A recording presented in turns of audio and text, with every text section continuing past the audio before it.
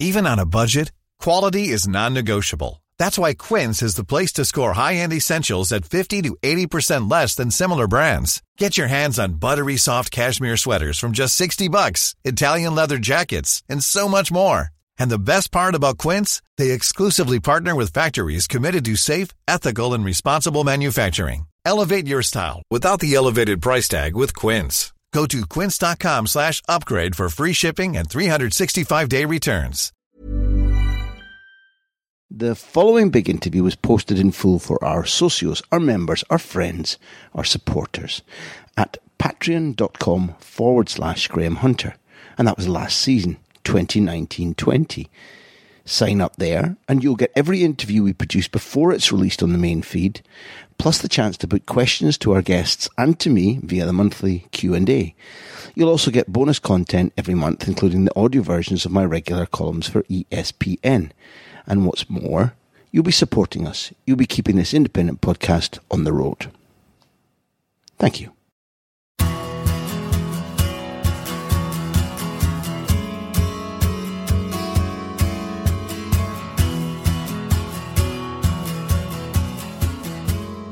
Hello friends and newcomers, this is the big interview with Alex Bruce.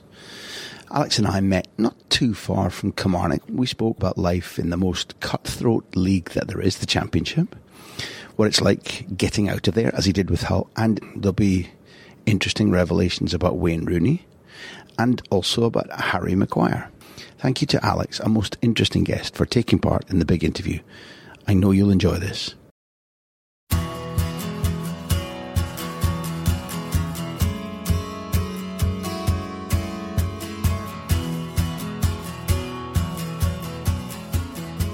We have sponsors, and Bet365 have sent questions in. I'm going to pick on two of them, because our sponsors really support us and get behind us. I'm going to say their question that I like is, best player you've played with or against? Both, if they come to mind. Best player I've played against? Oh, it's a tough one. I'd have to say Ronaldo, purely because of what he's gone and achieved. I played against him when he was obviously at Man United. He was just phenomenal, and what he's gone and achieved at every club he's been at, and every country he's been to, and he's doing it in Italy now, and obviously what he achieved in Spain and at Manchester. So I'd probably say he's the best because of what he's done in his career. How did you try to do? Was he always your duty when you played against him, or was he coming in from wide? He was coming. I came on against him at right back once, and I think he was playing on the left. Or he might have been just swapping sides, whatever he chose to do. Thierry Henry, when he was at Arsenal, was phenomenal. I remember playing against him and just thinking, wow, how quick is he? Because his pace was just electric. He'd be right up there as well. I've been fortunate enough to play against some top players. Ryan Giggs was a personal hero of mine growing up.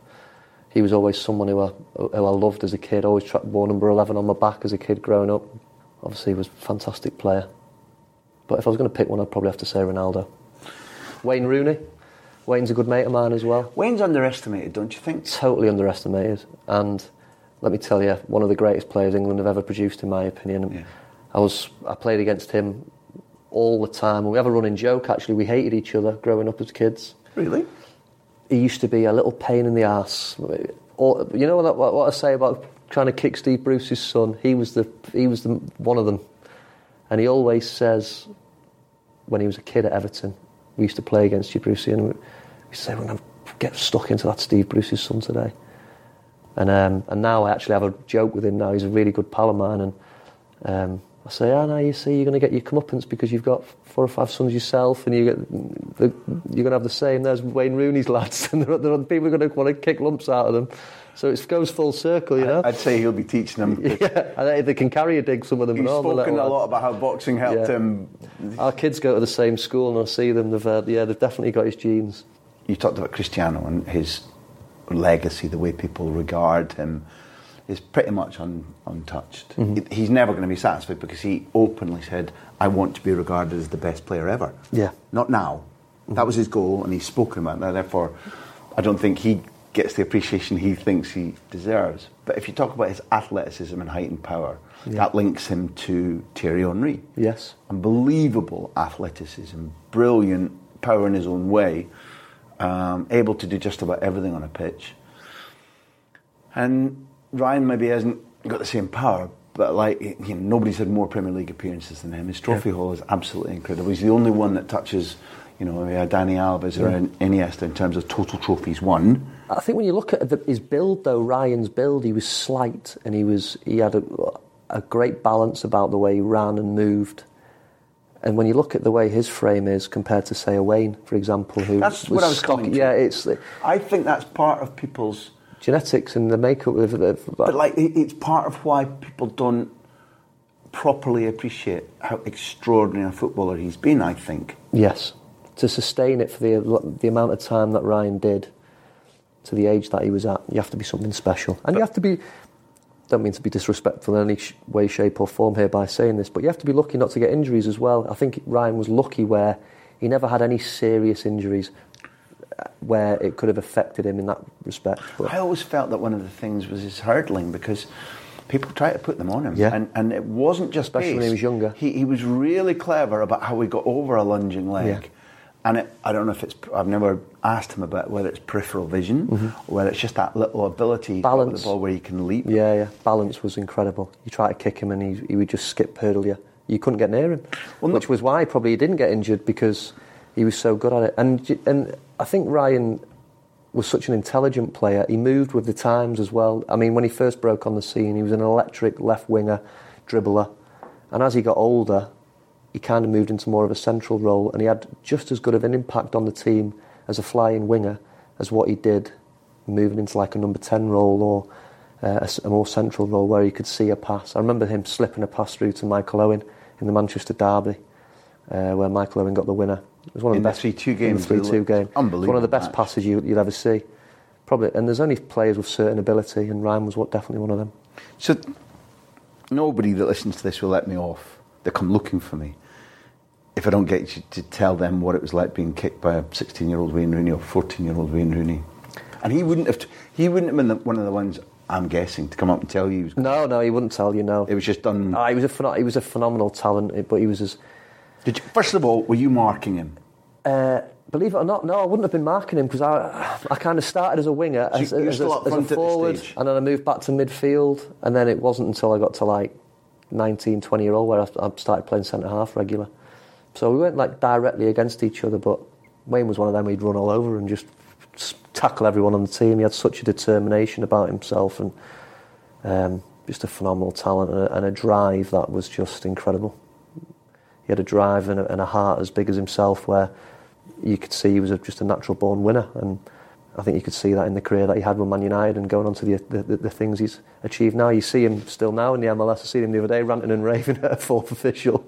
Hasn't left him, it's still there. Scoring from the halfway line, chasing back, winning the ball, doing boys' own stuff. Yeah. What about his repertoire? What about the things he does? What do you like best about the things he does? I think his tenacity and his determination and his will to win was the most impressive thing. I think was what Wayne, and natural talent, obviously. He was a phenomenal player, and I think we get it was. Do you know something, Graham? I think sometimes players like Wayne, they'll probably be appreciated more when they're retired. Yeah. In Wayne's case, for example, I just threw him something about like, who did you try and Lippmann? You have a hero like that. Mine was Roy Keane. I played for Roy at Ipswich. The sharpest man mentally you could ever wish to meet. I mean, he wouldn't miss a trick. And a funny guy as well sometimes. I think it's the two things. If you hadn't he's got a real sharp sense of humour. Everybody who knows him well say you don't realise how funny he is. Yeah, he can really make you laugh. The black scowl, the dark humour, the dry humour will be straight in there. And I think he enjoys it a little bit sometimes as well, the scowl. He could be calm. There was times at Ipswich when I used to think, he's going to go berserk here. And he didn't. And then there was other times when we'd maybe win a game and he wasn't happy about something and he would flip his lid. So you could never really call when he was going to fly off. Described there, it's Alex Ferguson, isn't it? Yeah, you could never tell when he was going to. Sometimes he'd say nothing. He was unbelievable though with things. I remember going for a meal once where he spoke to the captain and he said, "I want you to go out and have a couple of beers and a night out and a day out and a bit of lunch and what have you." And we'd go out and there'd be 25, 26 of us, and we'd go and have a good couple of drinks and a bit of food and all the rest of it, and we'd go to square up the bill at the end and it was all taken care of. Roy had got it. You can paint a picture of people like Roy Keane, sometimes not what you see. You'd play for him again? Yeah, I probably would do, because he was my hero, really. I mean, I remember being at Ipswich, and I'd been down there for 3-4 years, lived on my own, and I was getting to the stage where I knew there was a couple of clubs in for me, and at the time it was the right thing to do, let your contract go down to a Bosman. I was in the island set up, I was at a good age, and I thought, I'm going to let my contract run down and see what's out there. And I had a couple of good options, and then Jim Magilton lost his job and Roy came in. I had a few things lined up, and I wanted to leave. And then when Roy got the job, and I sat in an office with him, and he says, well, where are you going to go? And blah, blah, blah. And another thing, there's no way I can go anywhere. He's my hero. Like, he's someone I've always looked up to. And I'd signed a new deal within 2-3 weeks. And it was disappointing because it didn't work out at Ipswich how everyone would have wanted. I think Roy would have said that himself. That first year that he was there, we didn't do well. I think we finished about mid-table-ish or something, and he'd spent a few quid and brought in some players, and we didn't really hit the heights of where we should have. This is quite a good question from our sponsors, seeing as you've touched on it too. It's interesting. Bet365 want to know, what was it like representing both Northern Ireland and the Republic of Ireland? It's an extremely unusual situation. Yeah. Do you know something, Graham? Every footballer probably... I wish I had a crystal ball sometimes. And everyone will say that. Where you can say, I shouldn't have done this, I shouldn't have... When I was a kid, and I say a kid, I was getting to like 20, 21, and the Republic of Ireland approached me. My grandmother was from Belfast, but the granny rule used to state that if she's born within the Isle of Ireland, then you can pick whether it's Northern or the Republic. Yep. The Republic approached me first. It was as simple as that, really. And at the time, I thought it was realistic, where I thought, I'm not going to be good enough to play for England. I'm English, ultimately. But it'd be a huge honour to play for Ireland as well. Obviously, my gran was from there. So I went and I played, and I was part of the under-21s. I captained the B team, played quite a lot of games, got into the senior setup, worked with some good men.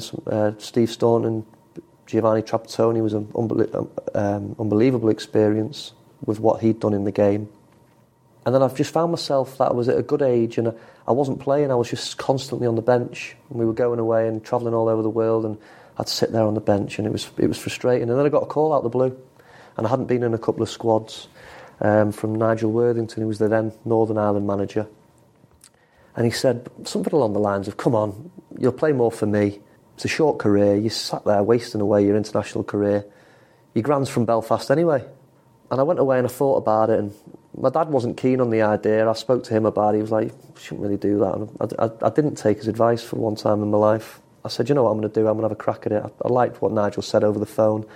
I was just... the basics of it, I just wanted to play. And I wanted to experience playing international football rather than just sitting on the bench. And I looked at Richard Dunn at the time, John O'Shea, good centre-halves at the Republic of Ireland. I thought, am I really going to get in and have a chance of playing here in what were my peak years, 27, 28, 29? And I changed my allegiance over to Northern Ireland, represented them a few times, but Nigel lost his job very, very quickly after I'd done all the paperwork and everything. And then Michael O'Neill came in, and didn't really get an opportunity like I felt as if I should have done, especially when I was playing in the Premier League week in, week out. He didn't really play me. He picked me in the squads, but I got a little bit frustrated in the end of, again... You can't be playing Premier League football and travelling the world on international breaks and not playing. Yeah. Because it was frustrating. Rest, you can be jet lagged if you're playing far away. It was frustrating. And you're not playing. Yeah, it was frustrating. So on the whole, my international career wasn't as good as what I'd have hoped for, but... Still look back at certain experiences, playing with really good players, training with good players, the likes of Johnny Evans, Steve Davis's. Fellow guests, Snave. Snave's been on this. Yeah, good lads. And then obviously Robbie Keane's and Richard Dunn's, John O'Shea's, Damien Duff's, Shay Givens. Really, really good professionals, good lads as well. Elite footballers. Good elite footballers, yeah. How did the Northern Ireland fans, did you have much contact with them once you switched? No, not really. The social media. There'll be one or two. Yeah, and I can fully understand it as well. But we can't let I'm gonna take you into the last third of this, Alex, because we can't let you go. There's 2 or 3 things that we have to ask you. One, Kasper Schmeichel has been in a sort of almost a permanent in your life, growing up together, crazy, and playing together. Can't shake him off. There is now. Well, I suppose I've given away if I told you I was sitting in the Camp Nou in 1999 when the treble was won, and there were 2 kids just down 2 rows in front of me. One was Charlie on his back, Teddy Sheringham's boy. Yeah. And that blonde-haired boy, he doesn't have a name on his back. If one of those two sons of two players on the pitch against Bayern Munich was to have beaten security, wormed his way down the track, got into the dressing room with no pass or accreditation whatsoever, would you have bet that it was Kasper? 100%. 100%, especially with that bright blonde hair as well. Nah, he's done great, Kasper. I'm proud of him because obviously he was... Tell people about growing up together. We were kids growing up, and Dad obviously was at United as captain, did the whole spiel of bringing the new signing round to the house for dinner. He was on his own, Peter was, and he looked across the street. I think Dad's said it a million times before, and there was a for sale sign. Before he knew it, he was moved in, he bought the house, and they were our new next door neighbours. His family come over from Denmark, and that was when I first met Kasper. And our lives were finish school, knock on each other's door, out in the street. He'd be in goal, pull the goals out and stick them on the curb. I'd be blasting balls at him and he'd be diving around the street, and that was our life. We were out there for hours every day, and it was heaven. It was. We'd have like what you say there. I was Roy Keane, I was Ryan Giggs, I had the strips on. He was his dad, and that was us. We used to take free kicks and used to use the neighbours' front lawns, and the neighbours would go nuts. And some of the houses were they had white rendered, black and white they were, and there'd be football marks everywhere, all over the houses. That's the way it should be. And it was. We used to get a clip off the neighbours' ear now and again for hitting the car windows. They wouldn't dare. I don't believe that. Yeah. And then obviously Dad and Peter would come out and have a kick around, and that was our lives. And we actually played together at Leeds. Yeah. Which was a bizarre the way things turn out in football. He left Leeds, went to Leicester. I went to Hull, and we went down our own roads, but went to take my little girl to school about a year ago now, 2 years ago, and I've walked into the playground and there's Kasper. His little girls are in the same school as well, so see each other more or less every day when I'm at home, and it's nice. We've grown up together, and he's gone on to have a fantastic career. Did you have a sensation that he would make it? Because it wasn't a roundabout route, but it didn't always look certain, and you talked about a transition period for you at 15, 16. Yeah.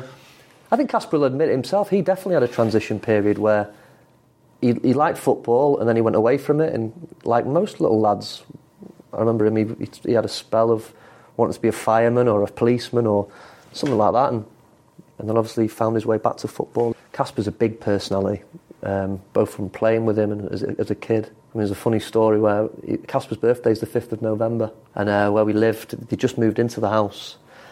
And there was a Woodlands over the back. So my dad had told Peter, Guy Fawkes night, bonfire night and all the rest of it in England. And he says, oh really? It's my son's birthday as well. We'll have a big party in the garden. So we were collecting firewood all week in the woods, Kasper and I and a couple of lads from the estate, and we'd made this big bonfire in his garden, made a Guy Fawkes, stuck it on. Anyway, it got to the night of Kasper's birthday and it was raining, a bit like it out there. There was a bit of a drizzle, and we were trying. Dad and Peter, Man United's captain, Man United's goalkeeper, were trying to light this bonfire. We were all devastated because they couldn't light the bonfire. So Peter had an idea to chuck the petrol on. So we were all sitting inside and we're all at the window watching. Dad's one side, Peter's the other.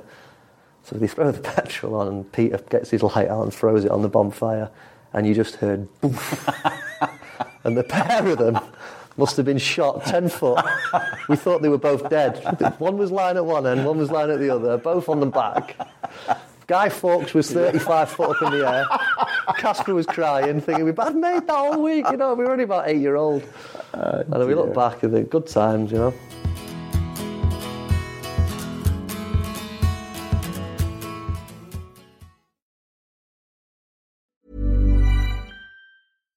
Here's a cool fact. A crocodile can't stick out its tongue. Another cool fact, you can get short-term health insurance for a month or just under a year in some states. United Healthcare short-term insurance plans are designed for people who are between jobs, coming off their parents' plan, or turning a side hustle into a full-time gig. Underwritten by Golden Rule Insurance Company, they offer flexible, budget-friendly coverage with access to a nationwide network of doctors and hospitals. Get more cool facts about United Healthcare short-term plans at uh1.com. There's never been a faster or easier way to start your weight loss journey than with PlushCare.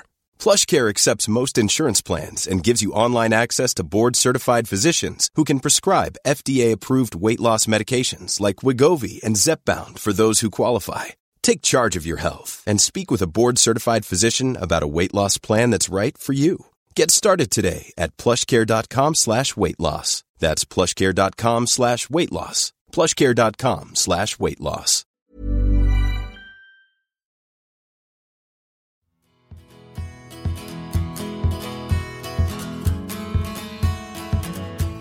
When I came down to England the first time, I don't know if I told you this, my boss at the paper had gone and caused a huge fuss, nothing to do with me, at Manchester United, written a really derogatory piece about Alex Ferguson, and we were banned.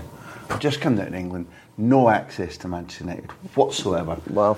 Somebody gives me the number for this legend, Steve Bruce, and I phone him out and say, listen, I'm going to be straight with you. You've no idea who I am. I've come down, I'm chief football rep for this paper. There's a lot of pressure on me. I'd like to be able to talk about Manchester United and analyse them and but Fergie's not going to like it. Mm. And he'd been out not that long, maybe a year. Yeah. And he's like, son, I'll trust you, no problem. I'll work with you to see what you're like. Yes, no problem at all. And I was knocked out because in football, that's not what people do around Alex Ferguson. Yeah. I'd known Alex Ferguson since I was a kid because growing up in Aberdeen, and stories that everybody listening to this know already, but I really knew him reasonably well and his family, and there was reason for him to think, yeah, this kid, he'll be all right. Yeah. But your dad didn't know who I was. I just reached out and went, yeah, I'll go with you until I see what you're made of. Yeah, I'd always give someone a chance, no matter who you are, you know. I think it's a tremendous attribute of his. Yeah. I don't think there are many more iconic or maybe even beautiful moments in the modern history of Manchester United than those two headers. Mm. And I don't think they fell to him simply because he was good in the air. There's something about people like him. I know we're talking about your dad, but maybe I'm asking you to be objective now. Yeah. It kind of had to be him or somebody like him. There are men, I think, in Britain who are, explain why we won the war, where their character is almost too big for their body. That's one thing that he has got a character about him, my dad, where he's a likeable man. And now whether that's helped him over the years or been a hindrance, some people might say he should have been a bit nastier. If he had been, he might have gone on to manage a Manchester United or whoever. But he's had to go around the blocks to get to where he is now. And whatever people say about him, whether it's negative or positive, he's got his dream job now. Mm-hmm. One what he's worked all of his life towards. He's the happiest man in the world at the minute, purely because he's managing his hometown club. He's back in Newcastle, and he loves the place. And no matter what people say, whether it be negative, and I've seen some awful stuff wrote about him in the last couple of weeks, and it's hard. I've obviously, with being his son and stuff, I get stuff labelled at me, and to be honest, it's water off a duck's back. But when people say stuff about him, it pisses me off. And like it would do anybody, because I'm his son at the end of the day, and if someone said your lad or anybody else's, that you want to stick up for your dad. You probably feel you take it more chippy about those around you than yourself. You do, and it's normal. I just think for someone who's given 1,000 games, near enough 1,000 games as a player, over 1,000 games as a manager, I just think he should be respected a little bit more, that's all. People should have a bit more respect for him. It's hard to understand why it isn't the case. Because, as iconic as Cantona or Giggs or Beckham, Keane, Ferguson became, he's one of the men that Ferguson went out and sought when things weren't right. Yeah. And went, with this man, not just with this player, we can build an empire, we can put things right. And I think that says a huge amount about him. And then he punched his weight, delivered everything that was expected of him. Yeah, he had a good career, but I think the one thing Alex Ferguson always had in every team that was successful, when you look back, he had a core of proper men. And I think my dad would be in that bracket with Mark Hughes, Brian Robson's. You could kick another 5 years. You could go to Roy Keane's, Nicky Butts, Ferdinand's, big characters, you know what I mean? Michael Carrick's, Ryan Giggs's. That he always had a nucleus of players that he could rely on, and I think that's why Alex Ferguson was ultimately such a great manager and had such great success. He didn't just take the responsibility of managing the club as a whole. He had a nucleus of players who were leaders as well, And I think he was very, very clever in doing that in the teams he built. What would you assess makes your dad tick? He's got a rhino skin. You can't bat him down. That's a good expression. You cannot bat him down. And if there's a challenge, even now, to be thrown in front of him. I mean, leaving Sheffield Wednesday, he got a bit of stick. He felt bad about leaving Sheffield Wednesday. Not many people know this, but I had conversations with him where he's like, the supporters have been great with me, and they were like the opposite of what they were like at Villa, where they were on my back very easily. He said, I've got them on side early doors, and it's a good club, and it's just really typical. That's Newcastle. I can't turn Newcastle down. And he felt bad about leaving Sheffield Wednesday, but the easy thing to do would have been to stay at Sheffield Wednesday and try and achieve something there. Or he knew he was going to chuck himself into the fire and have a crack at Newcastle, which, knowing my dad, the kind of person he is, he was always going to... It's irresistible, isn't it? He's always going to take on the challenge, and no matter what challenge in his life, people might look at it and go, well, he's been around the block, he's managed some clubs, and I go back to that crystal ball. If you had a crystal ball and someone said in 2019 you're going to manage Newcastle, there's no way they took the Sunderland job 10 years ago, but unfortunately, life isn't like that. You take challenges when they arise, and he's always been one to be enthusiastic about a challenge, and he'll never back down to one. It seems to me that he's like a magnet for people's ill will or criticism. Some people may feel their criticism, or maybe. Do you know what I was going about? I don't think it's just him. I look at criticism from like Tony Pulis gets it, Sam Allardyce gets it, Mark Hughes probably gets it now. If you've been in David Moyes, a lot of managers who've been in the game a long time, instead of respecting them and thinking they must have all of them must have something about them because they've been in the game for such a long time. Instead of respecting them for being in the game a long time, people tend to turn around and call them a dinosaur, not moved with the times, tactically not as good as the upcoming modern day coaches. Still the same turf, still the same line, still the same game as what it was hundreds of years ago, you know what I mean? It's just, I just can't understand sometimes the criticism these older managers get. I think it really is bang out of order. Become more impatient and just demanding change all the time, whether it's for a good reason or not. And that's half the battle why managers get chopped and changed like they do, because there's no patience anymore. It's very difficult, I think, in football, being in the... And anyone will tell you who's played the game, and a coach or a manager will tell you it's very difficult to go into a club that's got rid of a manager for not doing very well, to turn it round overnight. Mm-hmm. It takes time, and unfortunately, it's just not there anymore. There's no patience. Well, he's got his dream job, but possibly Newcastle feels different to you than it does to him, because, I don't know, do you support anybody? Man United was my team growing up, and it still is, because that's abided. That was where I was brought up, and it was always the team I followed. But I always had a Newcastle kit in the wardrobe, because he always bought me one. And my grandparents, my nan, my granddad, my gran and granddad, when they were alive, I always had a Newcastle strip for Christmas and birthdays. It was a given in my house. The first kit Christmas I ever wore. They're going, this is the year we put the lad right. yeah, they tried. But I always used to say Man United's my team and Newcastle's my second team, purely because that's where all my family are from. So yeah, for him to be managing Newcastle at the minute, it's fantastic. The last thing to ask you is that you're an elite player, international. You played in the last game Wayne Rooney ever had at Old Trafford, which is Michael's testimonial. But you've racked up a few hundred games in the Championship, and it's a phenomenon. The Championship is a phenomenon. Yeah. It's like an ugly, nasty beast, which will devour you if you're not ready. Yeah. Try to put into words for people listening what it's like, this incessant game after game.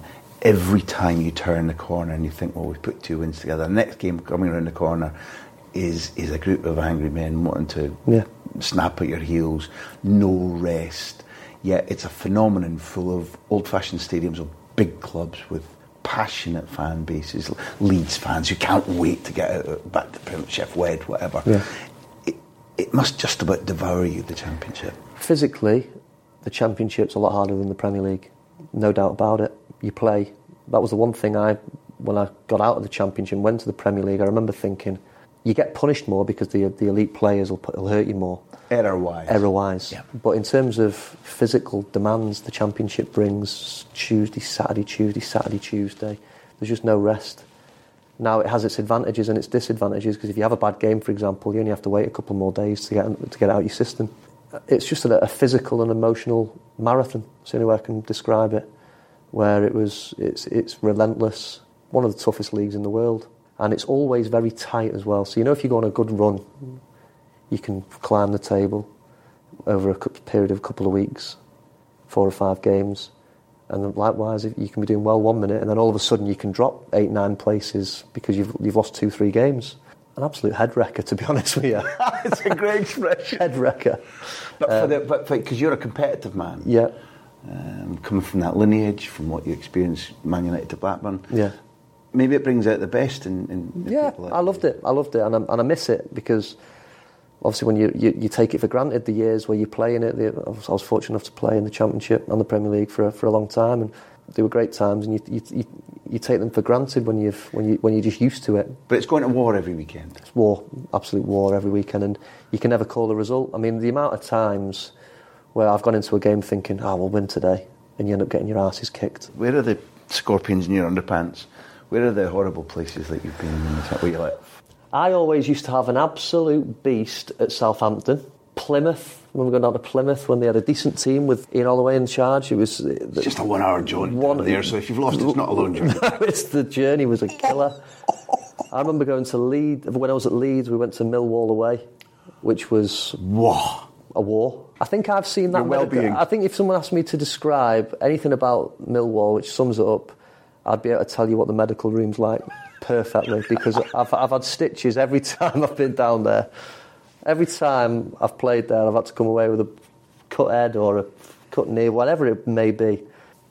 It's just ferocious, the atmosphere, and it was a great place to go and play. Particularly when it's Leeds. If it's Leeds coming down. Leeds, yeah.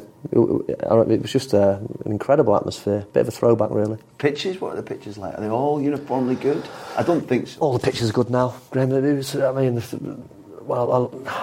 be very difficult to tell you what's a bad pitch now, Premier League, Championship-wise. Championship as well? Championship as well. There's some really good stadiums, and they're all these Desso pitches now. They're a lot harder than what they were when I first started playing, a lot more forgiving. What's the term used there? Desso pitches, where they've got like a hybrid of artificial and natural grass, and it allows it to be a bit more sustainable, where they don't cut up as easily. Leeds fans, when you go back to Elland, or when you went back to Elland Road, how did they treat you? One of our own? Or? No, I wasn't one of their own. I never was, really, I don't think, to be honest. Too many United? Yeah. I made it no secret that I was a Man United fan. And obviously that's never going to get you No. I tried to keep it under wraps, but obviously you can't nowadays with anything. But me and Casper in goal, they used to have some very, very funny chants for us both about our dads. Listen, great club to play for. I think when you're a footballer, my belief is it's a short career, so grab every opportunity with both hands. And when the opportunity came to play for Leeds, it was a fantastic club. It was a bit in turmoil at the time, behind the scenes, upstairs. Everyone knows the problems that they've had. It was chops and changes of managers, players constantly in and out of the door.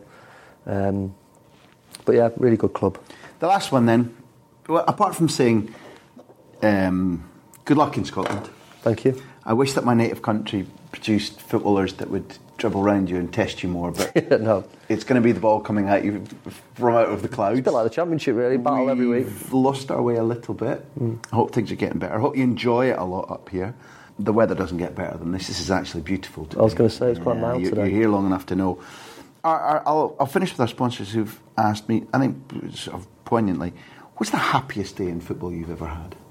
Bet365 want to know the moment when you can look back and say, that's the happiest I've ever had. My happiest day in football, without a shadow of a doubt, was the day we got our first promotion at Hull. We were 66-1 outsiders, I think, at the start of the season. I'd left Leeds on a free, went with my dad, but I felt as if I was a decent Championship player at the time. I was confident to go and play for him.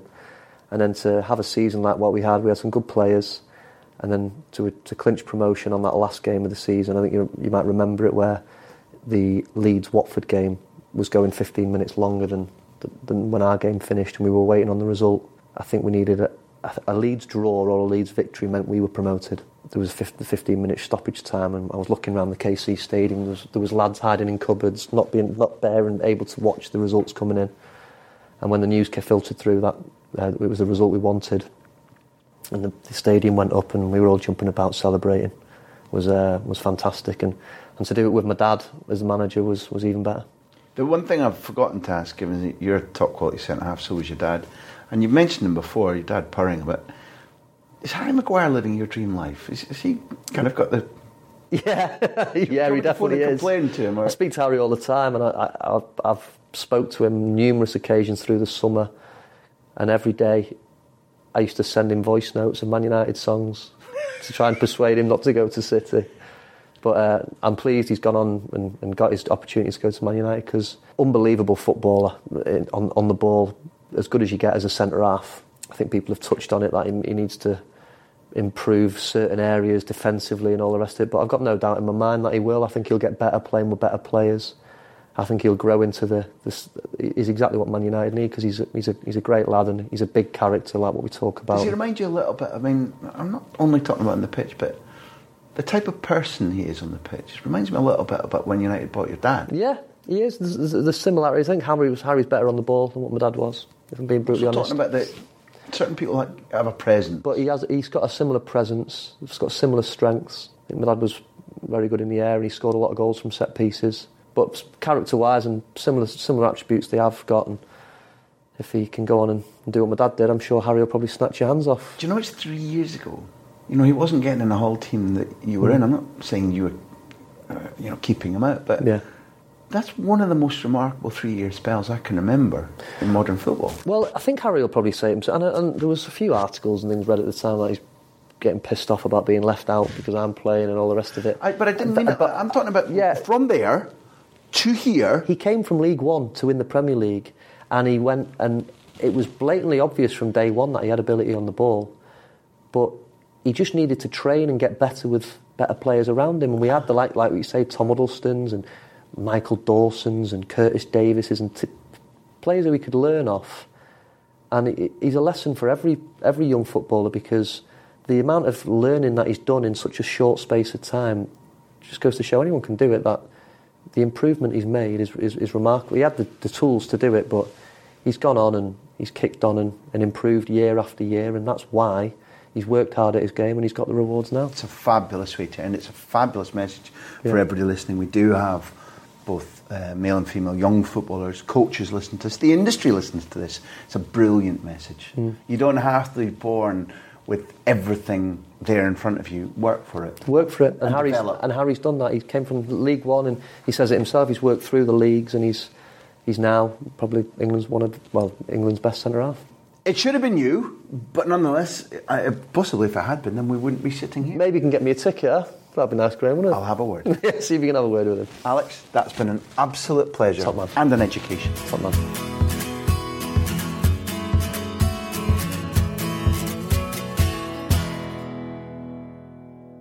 I do hope you enjoyed that big interview, which was first released as an exclusive to our socios, our members who support us.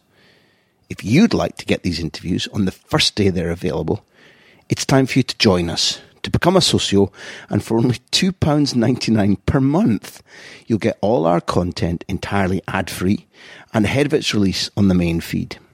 Please go to patreon.com/Graham Hunter to unlock our entire archive. By joining us, you will help support this independent podcast, and we'll blow virtual kisses towards you. Thank you. Imagine the softest sheets you've ever felt. Now imagine them getting even softer over time. That's what you'll feel with Boll & Branch's organic cotton sheets. In a recent customer survey, 96% replied that Boll & Branch sheets get softer with every wash. Start getting your best night's sleep in these sheets that get softer and softer for years to come. Try their sheets with a 30-night guarantee. Plus, get 15% off your first order at bollandbranch.com. Code BUTTERY. Exclusions apply. See site for details. Hey, it's Paige DeSorbo from Giggly Squad. High quality fashion without the price tag. Say hello to Quince. I'm snagging high-end essentials like cozy cashmere sweaters, sleek leather jackets, fine jewelry, and so much more. With Quince being 50 to 80% less than similar brands. And they partner with factories that prioritize safe, ethical, and responsible manufacturing. I love that. Luxury quality within reach. Go to quince.com/style to get free shipping and 365-day returns on your next order. quince.com/style.